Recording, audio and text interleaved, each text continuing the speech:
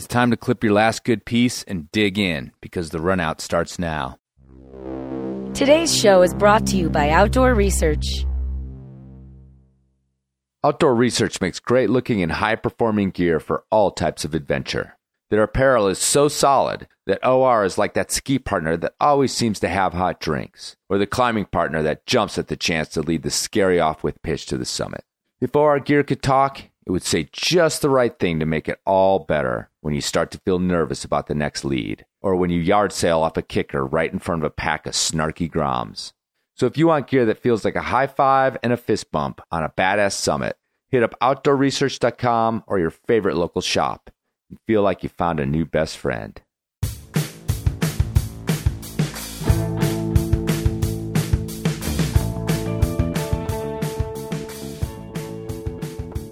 There's an old saying that if you want something done well, give that job to a climber.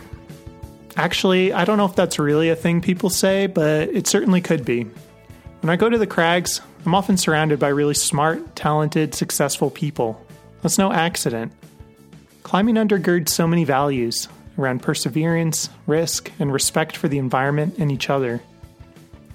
Perhaps the reason climbers are often so good at what they do, beyond the climbing part, is that climbing informs an ethical approach to living, the way we act, the good work we do, the lives we choose to lead beyond the rocks. For example, just imagine if our government was filled not with craven, magical thinking sycophants and bad faith toads, but with people who are more like Tommy Caldwell. Clearly, that would be better. Climate change, the battle for public lands, a clean environment, the basic right to health care and education, the fights for justice for all and democracy itself, these issues are the dawn walls of our time, not only in the sense that they're formidable challenges, but that they're challenges that we can overcome. It might take years, and by the time it actually happens, we're so bored to shit that we call it the yawn wall. Never mind. The point is, it can be done. This is Andrew Bisharat, and I'm here with Chris Kalous, and you're listening to the RunOut podcast. Today, we're speaking with Trish Zornio, a scientist and rock climber who's running for the U.S. Senate. Trish is trying to become Colorado's first woman elected to the Senate, and to do that, she's hoping to unseat Cory Gardner, who has been living under a rock for the past 4 years. It's certainly my opinion that we need someone who is better equipped to fight these dawn wall-sized issues, who's not going to hide under rocks, but who's going to climb them. All the better if she brings a smart scientific approach and shows how a younger female perspective can lead. Okay, trigger warning. This episode acknowledges the existence of politics and its crossover into our otherwise blissfully apolitical climbing space. But Chris and I are both progressive people who like talking about this stuff. And to be honest, at this point, to not discuss some of these important issues is in itself a political decision. These are things that we not only should be talking about, but it would be irresponsible not to. In full disclosure, as you'll likely discern from our friendly fire, Chris and I are also supporters of Trish's campaign. I hope you enjoy our conversation today. The big call to action for our Colorado listeners is to know that there's a caucus on March 7th, a Saturday. Let's hope it's a stormy Saturday so you don't feel too bad about hitting the gym in the morning and making it out to your local caucus location to get involved in democracy in the afternoon. Figuring out exactly where your caucus is being held, however, is a complete nightmare. Trust me when I say that you'd have an easier time finding that super secret locals crag than you will in figuring out where your caucus is. Part of the confusion is that we, in Colorado, voted to get rid of caucuses, but apparently we only did that for presidential primaries. In other words, candidates for every office except president are still being relegated to abiding by the old caucus system. ColoradoDems.org is a good place to start, but you can also email Trish's campaign at caucus@zornio2020.com, and they will help you find your location. Since you guys are all climbers, I know you'll be able to do a good job in figuring this out. Okay, without any more ado, here's our conversation with Trish Zornio.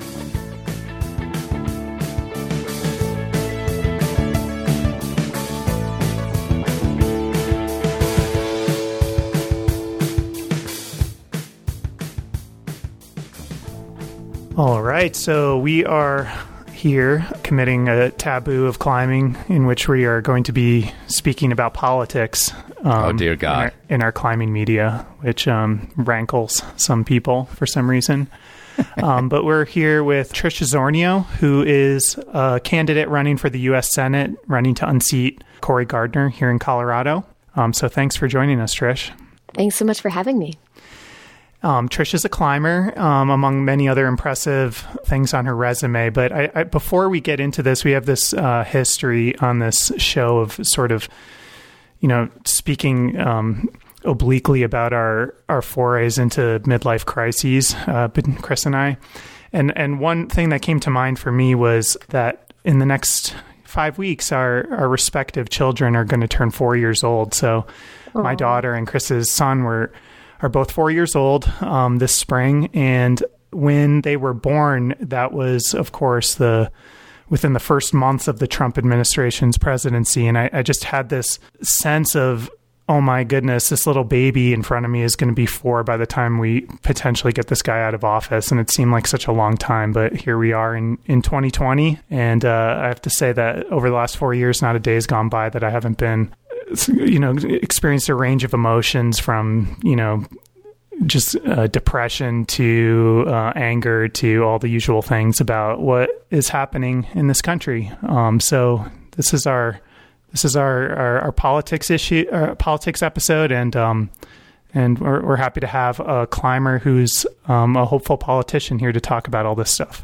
Yeah, well, and actually, it's for young women to be like your daughter that I got into this in large part because there's so many values that we share as Americans and as climbers, and we really want to make sure that we're leaving a better place for them, not, that next generation, not leaving a worse place, which is what I fear we might be doing right now. So I'm really excited to be here and talk about some climbing and talk about why climbers do really need to be activists in protecting our public spaces for the next generations. Yeah, and since we're in Colorado and you're running for a Colorado seat, this may not feel super universal to all of our worldwide listeners, but I think it really is, and I'd like to talk about the issues, that go across the state lines into what we're facing as climbers and what might be politically astute in terms of climbing. Yeah, and I think it's really important to remember that, even as a climber myself, yes, I live here in Colorado, but I certainly don't only climb in Colorado, right? It's certainly one of the many favorite places. I actually live 15 minutes from El Dorado Canyon, and as a trad climber myself, that's a wonderful opportunity to be able to have that so close and running up the laps of the Flatirons, that's the kind of stuff I love to do, and I love Colorado climbing. But I also love climbing in Utah and in Yosemite and all these other places, and actually I was in Bears Ears when the Trump administration acknowledged that they were looking to downsize that and sell it off for private oil and gas development and mining. And so, these are the sorts of things that it does matter actually to not only Coloradans, not only Americans, but actually to anyone in the world who wants to come and experience these public lands and be able to climb and access them. Is one of the planks in your platform for Colorado is annexing southeast Utah, including Indian Creek, to bring it into the Colorado fold? Because you've got my vote instantly if that's in there. Yeah, we're really focused more on protecting things. I love the laughter coming in from Chris here too. This is really great. We're really much more interested in protecting lands, not necessarily redrawing, these kinds of lines. All right. I just don't think they deserve it, but that's an issue for another podcast. Yeah. Well, it's like 5.5 hours or so drive from my house here in Colorado, and I definitely go frequently. Although I will say I'm going less frequently now that I'm doing these massive statewide tours for this race. But I think it's something that so many of us this is where we spend our weekends, whether it's Shelf Road or out in Moab area or wherever, that I can feel the sense of ownership with you on that. Okay. Why don't you give us your background as a climber? How did you get into the sport? And tell us about that. Well, so I started climbing in sort of a unique way, I think. I grew up actually originally in northern New Hampshire. And, whereabouts? Yeah, so do you know Mount Washington? I do. I used to live in Jackson, actually, after I graduated from college. I lived up in northern New Hampshire and spent a very cold and miserable winter there. Yeah, well, that cold and miserable winter is how I grew up. Actually, my father, when I go home sometimes, the last time I went home, he said, "Oh, it's a little colder than usual. The thermometer looks like it's going to get down to almost -40. Oh, okay. Well, all right. I grew up in this pretty rugged region, and I'm actually first generation here. And so my father came over on the boat when he was a young boy with my grandparents, and they weren't necessarily introduced to the outdoors in these kinds of ways at the time. And so I grew up in this phenomenally rich area for outdoor activities, but our activities actually growing up were really quite simple. So we grew up in the woods, and we would snowshoe, and we would cross country ski and hike, and do things that were pretty mellow and easily accessible, I would say, for families in that region at that time that didn't cost a lot of money. And it's kind of ironic to me now, because I now realize that I grew up in a very climbing dense region, but I just didn't even know it. And so when I went to college, I then ended up in the summers taking a job at the Appalachian Mountain Club as a wilderness guide for one of the kids programs. And so we would do these trips for anywhere from minimum like 3 or 5 days all the way to a few weeks at a time. And we would take these kids out on anything from sea kayaking to backpacking trips, any number of things, and one of them was rock climbing. And so I would get paired with someone, and I happened to be paired with this fellow. His name was Steve. He's a friend of mine now, but he actually was a phenomenal rock climber. And so he requested all the rock climbing trips, and I said, "I don't climb. What is this?" I was like 20 at the time. And it's so funny because he said, "Oh, it doesn't matter. You have to actually be certified as an AMGA guide." And so we just get to go along. And I actually ended up learning how to climb through my job at the Appalachian Mountain Club because of that. And so I got to tour New England and work with all these amazing guides at the local IME shop and some other places, and just made the most amazing friends and experiences. And my very first climb was out in Acadia National Park off of the Otter Cliffs. And then we were able to do a bunch of stuff up at Cathedral and Whitehorse and just so many places. And it was, what an amazing opportunity to be able to learn in that kind of capacity. That's awesome. Yeah. Just hearing that you're from northern New Hampshire, I instantly know what type of person you are in terms of just being able to survive harsh conditions, which I'm sure is coming in handy in your political career as well. Oh my goodness. Yeah. We actually, it's so funny. I still remember, this is the kind of thing that sticks with you, right? With the weather up there. Because of course, Mount Washington has the record for the home of the world's worst weather. And they have a wind speed record on land that, to the best of my knowledge, has still not been beat. And I can't remember exactly, but I think it's something like 236 miles per hour or something like that. Yeah. So we still remember, growing up as the kid, the ice storm in 98, and we lived off grid for days in that storm, and just, we got completely cut off. And, you get your water by cracking the ice on the nearby brook, and you haul it up, a little bit to the hill to your house, and just all sorts of things that, from a survival standpoint, I think people who live in these kind of rural mountain regions really appreciate.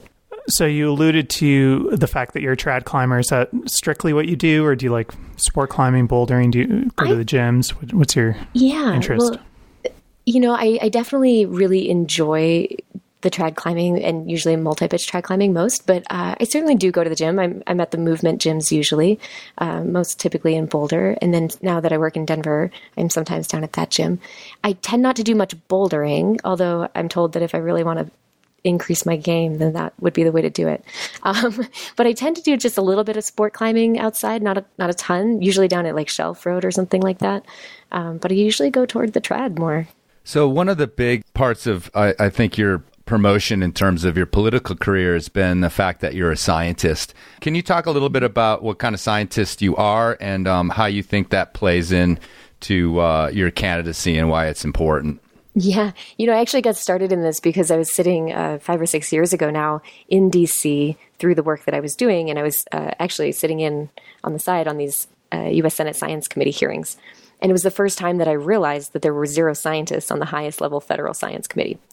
And that seemed I know it's laughable. And the problem is that, these are not appointed positions. So even under Obama, for example, or past presidents, this was actually the case as well. So these are elected positions only. We have 100 U.S. senators, 2 from each state, and we need them to be elected to office. And unfortunately, as voters, we don't typically zoom out and look at the body at large and say, well, what kind of professional expertise do we need?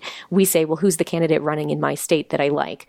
Right. And those are, two very different ways to fill positions. And unfortunately, what it means is that through a number of issues in, sort of campaign finance and other types of laws that have led to how we are where we are, but it really means that we're not picking the right professional expertise. And so through this work, I was sitting there and I noticed it because Cory Gardner was actually now sitting on these U.S. Senate Science Committees because he has been selected to serve on that committee.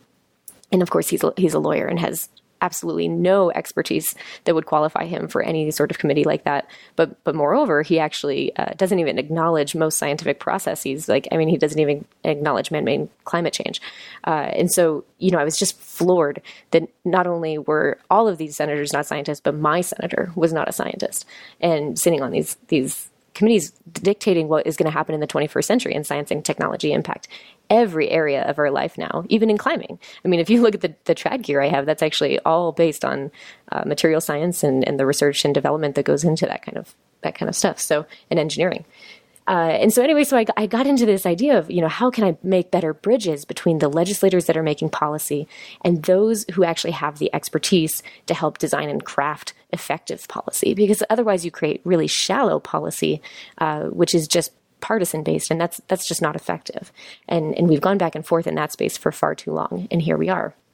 And so I got into this because, through the science that I do, I also work at the hospital and I teach at the university currently. And so my background is largely in neuroscience, and I tend to work in departments at the hospital like pediatric neurology. And I'm usually trying to work with teams to either identify a disease, identify a treatment, improve a treatment, and usually working through those combinations to improve the molecular basis and outcomes that we might have available and understand what's going on in the biological spaces.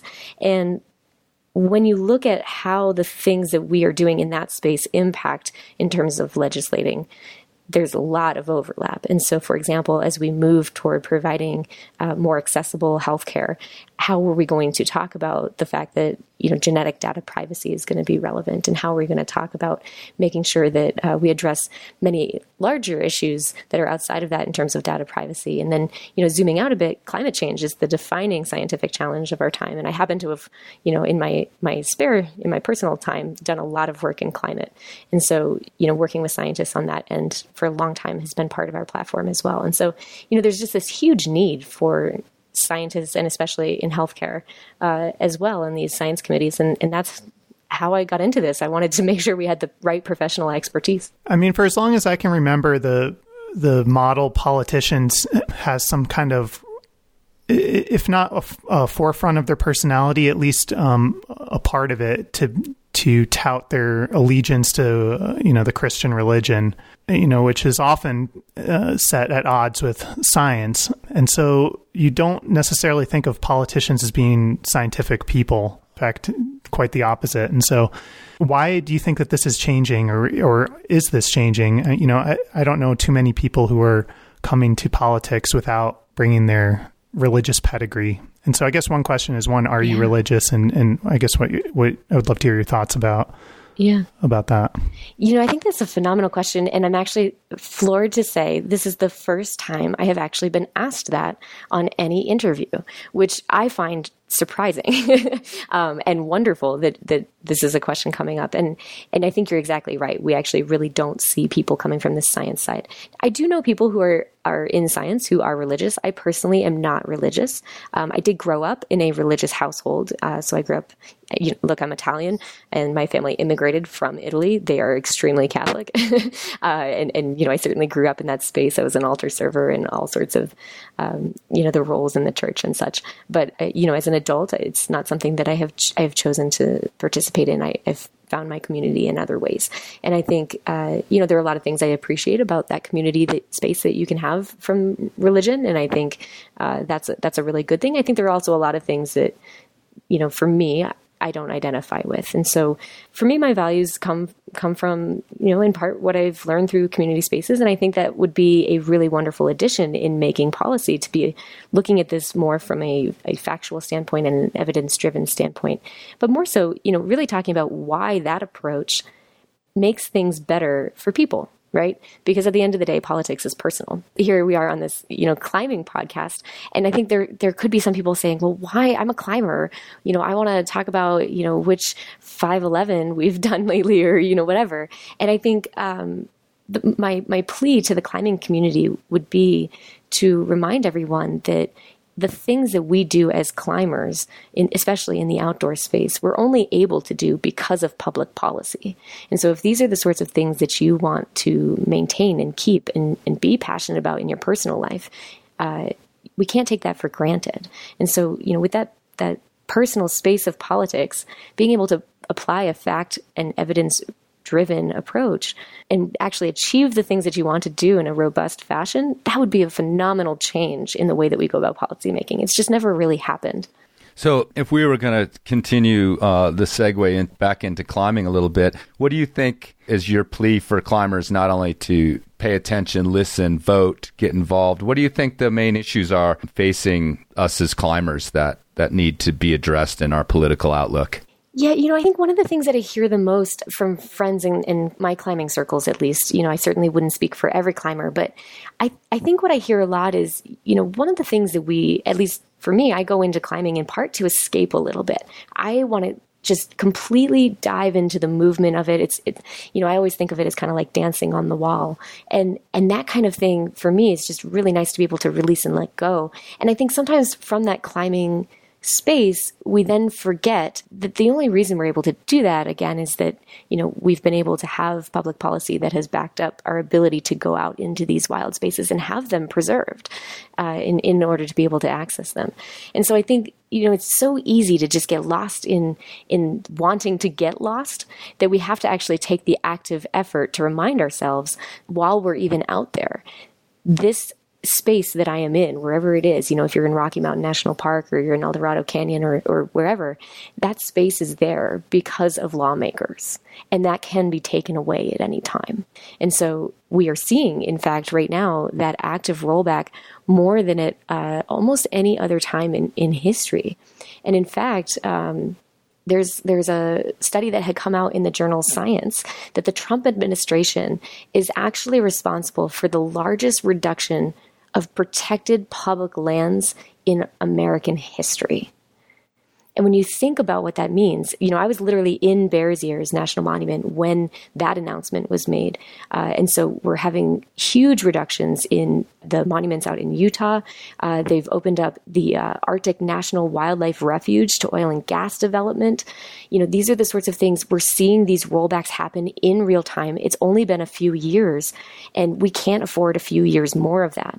And here in Colorado, we have a senator, the person that I'm hoping to replace, Cory Gardner, who is actively endorsing Trump and not working on these efforts to stop them from happening. And especially here in Colorado, we have so many people who care deeply, not even just climbers. We are a state that values our public lands and our recreational opportunities. And we have a senator right now who is not working to protect those.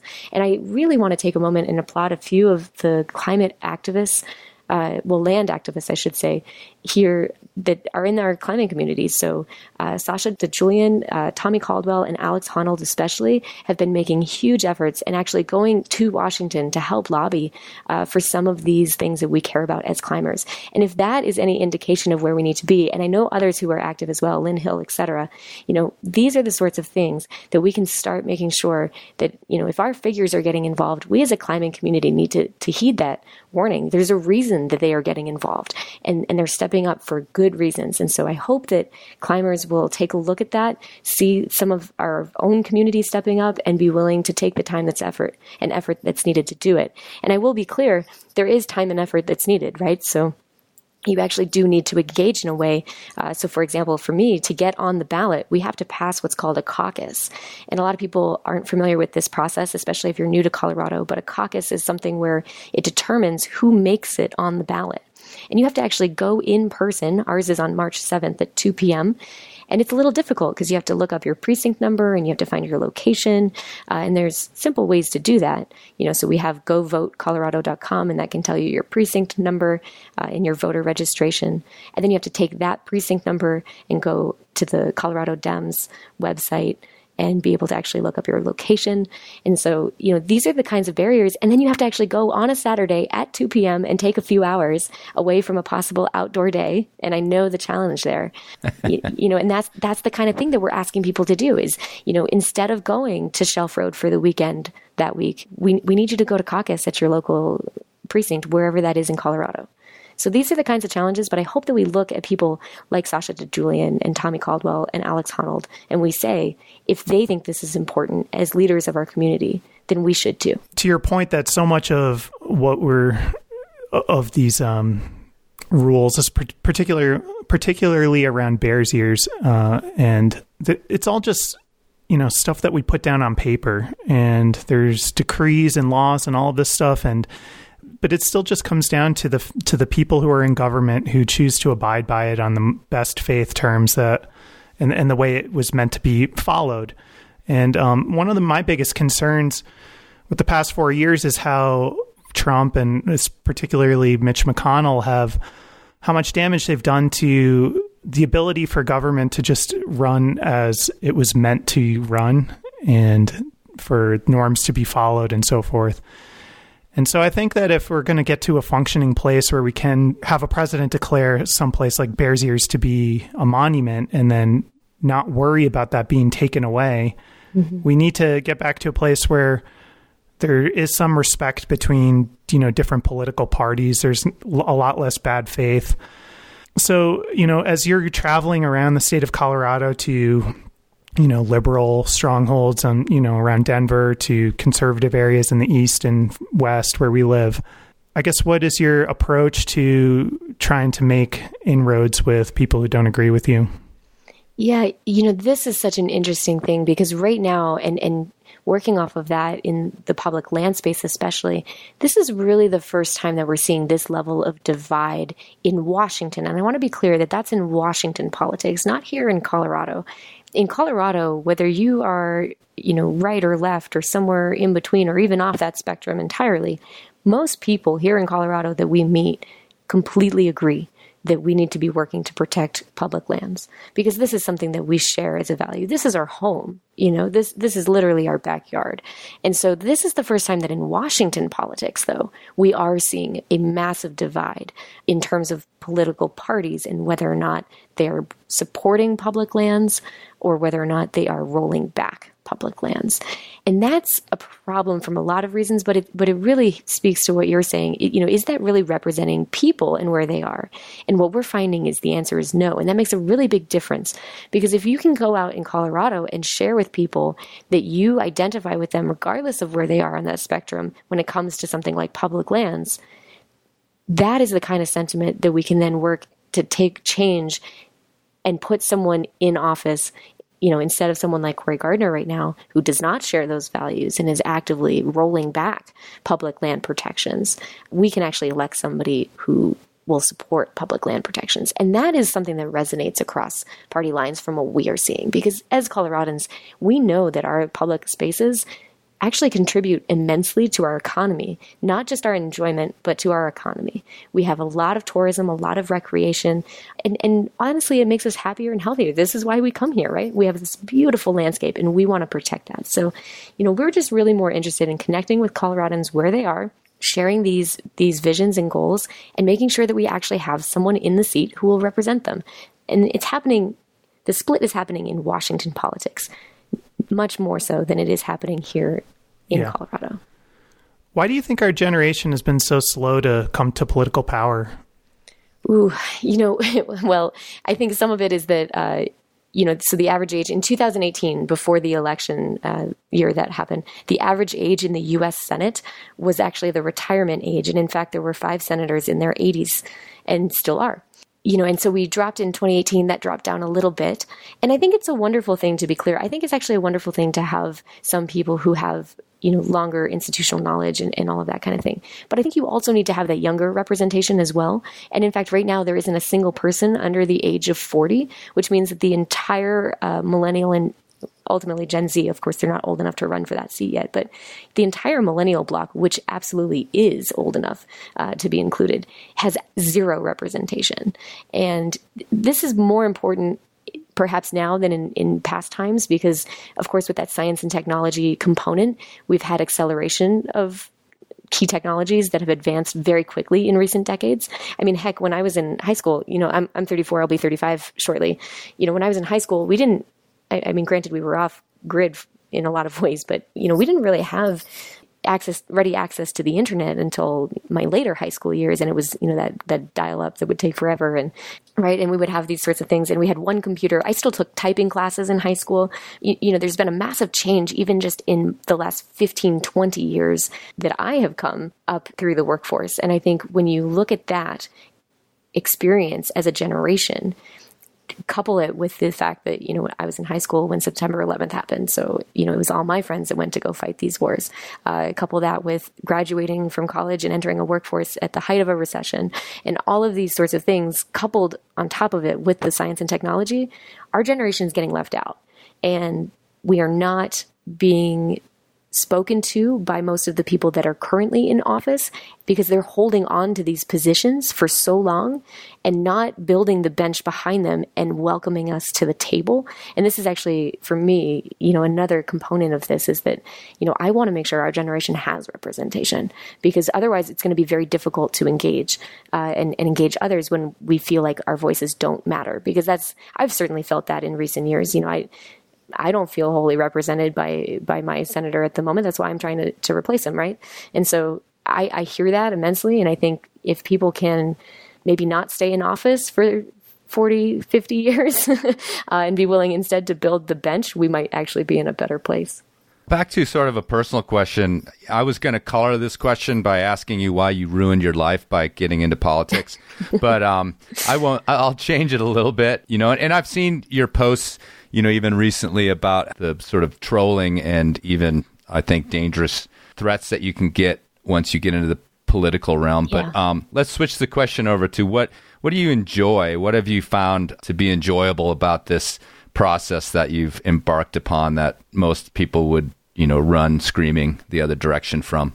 Oh my goodness, there's so much that I do enjoy, actually. And you're certainly spot on. There have been a number of challenges, even just in the last 24 hours, having to deal with people who are, either making threats or, kind of tracking and following and stalking in many senses of the word. And these sorts of things are very challenging, but there are so many wonderful things that happen. And one of the things I think that I value the most is that, so I have been able to do not just one, but 2 64 county tours. So if you think about, there are 64 counties here in Colorado. How many do you think you've been to? I don't know, like 7. Yeah, right? No, not true. In terms of the mountains, most of them. If I go east, just the ones that I-70 passes through. Yeah, right. And so, I've had a chance to not only once, but twice, and we're already a third of the way through our third one, go to every single county in this state, and not just go to the counties and get to see them, but actually meet people there. I now have friends and people I can reach out to and acquaintances that I can have a wonderful coffee chat with or go hike a mountain anywhere in Colorado. And that kind of thing is phenomenal. And being able to build bridges across the state, so that when I go out, on the western slope, and I'm meeting with people out there, I can tell them what's going on in the Front Range. And here in the Front Range, I can tell them why this watershed issue is so important, up in our region, and why it connects us up to Steamboat or whatever, and these are the sorts of connections that are personally driven. We're trying to do this from a people to people route and build a coalition that can last not just for this race, but build a coalition across Colorado that can sustain us moving forward for many, many years and hopefully generations to come, right? That kind of ability to create those networks and meet people where they are and see so many places in Colorado, that has been a phenomenal opportunity. And I'm just very humbled to be able to have had it. All right. So we should start wrapping this up. And, of course, March 7th is the caucus date for Colorado residents. And, Trish, you've got quite a crowded field that you're competing against. I think Hickenlooper is kind of considered the de facto front runner for this spot in the Senate. So what's your pitch? Can we talk about this for 1 second, Sure. actually? Because this is a really notable discussion. Here we are talking about public lands and climbing and all of these kinds of things. And this is a really good example of this isn't just about political parties, because there are people in my own party, him being one of them, who is not going to be our ally, especially when it comes to environment and public lands. And I will vote to get Gardner out of office at the end of the day, right? And I think, a lot of us are on that page. But we have a choice in this primary to get someone who will actually fight for environment and public lands, or we can have someone who will do the same status quo, even though it's a different letter after their name. And I say this because right now there is an active mine that is being proposed right outside of Glenwood Springs. I don't know if you've been following in the news, perhaps, but this is a very controversial thing. And in fact, from a public health standpoint, there's a lot of concern. From a tourism and economic standpoint, this is very concerning. The local residents, by and large, do not want this to happen. And the very people who are lobbying down in Washington to take away this BLM land and repurpose it for mining here in Colorado, right outside of Glenwood Springs, the same people who are doing that, ties are there that are supporting that former governor in this primary. So he refuses to speak out against it because he is tied financially to these sorts of things. And it's so much more than that. It's everything from air quality all the way down to public health as related to proximity of fracking and et cetera. So this is a chance for Coloradans to not just get someone who isn't Cory Gardner, but get someone who is actually going to make the protections that we need for public health and economic spaces across Colorado and keep those public lands safe and protected. Because right now, those are a threat, not just based on if you're a Republican or a Democrat. This is actually crossing party lines because of the finance components of campaigns. So I would really encourage people to come out on March 7th, therefore, and support me instead, because I will absolutely advocate for those public lands and environment. Really, we're starting to see this trend where climbers are starting to realize that we do need to engage. And I think the best example of this, so I go to Real Rock every year and the Banff Film Fest every year. Done it ever since I've come to Colorado, well over a decade ago. One of the films, I don't know if you remember, what was the name of it? It was something like United States of Joe, I think. I don't know if you saw it. It was one of the climbing films. I think it was at Real Rock. But it was about the bouldering community and how they were able to take this small town that had been struggling and try to make some efforts through identifying the economic potential of this climbing community, and how they had to work with the locals who thought they were originally insane, basically, for climbing these weird rocks, and how they worked to better bridge those kinds of community spaces and work to partner instead. And I think, the fact that kind of film is even getting into these climbing spaces, I think that speaks volumes as to where we're headed as a community. And I happen to hopefully be at the forefront, trying to make that fight. And I appreciate people like yourselves as well, who are willing to go out on a limb and take your climbing podcast and, do a little bit of a political episode, because I think this is what it's going to take for us to realize that we do have something to offer as climbers. And if you think about the Access Fund, they absolutely go to the Hill out in DC and are trying to constantly, advocate for what we need. The American Alpine Club does the same, the Sierra Club, et cetera. So, we are in good company, and we just need climbers to step up and meet us. Trish Zornio is running for Senate here in Colorado. If you are in Colorado, please get out there and caucus on March 7th. Look for her name on the ballot. And if you are in another state and looking into the political climate there, look for climbers running for office, whether it's state office or federal office or whatever. Let's get more climbers into federal politics. Trish is also a scientist, which is great. And foremost, in my mind, she's also a real climber. So thank you so much, Trish, for coming on the show. And look forward to having you represent us in Colorado. Thank you so much for having me. And anyone can go to zornio2020.com to learn more.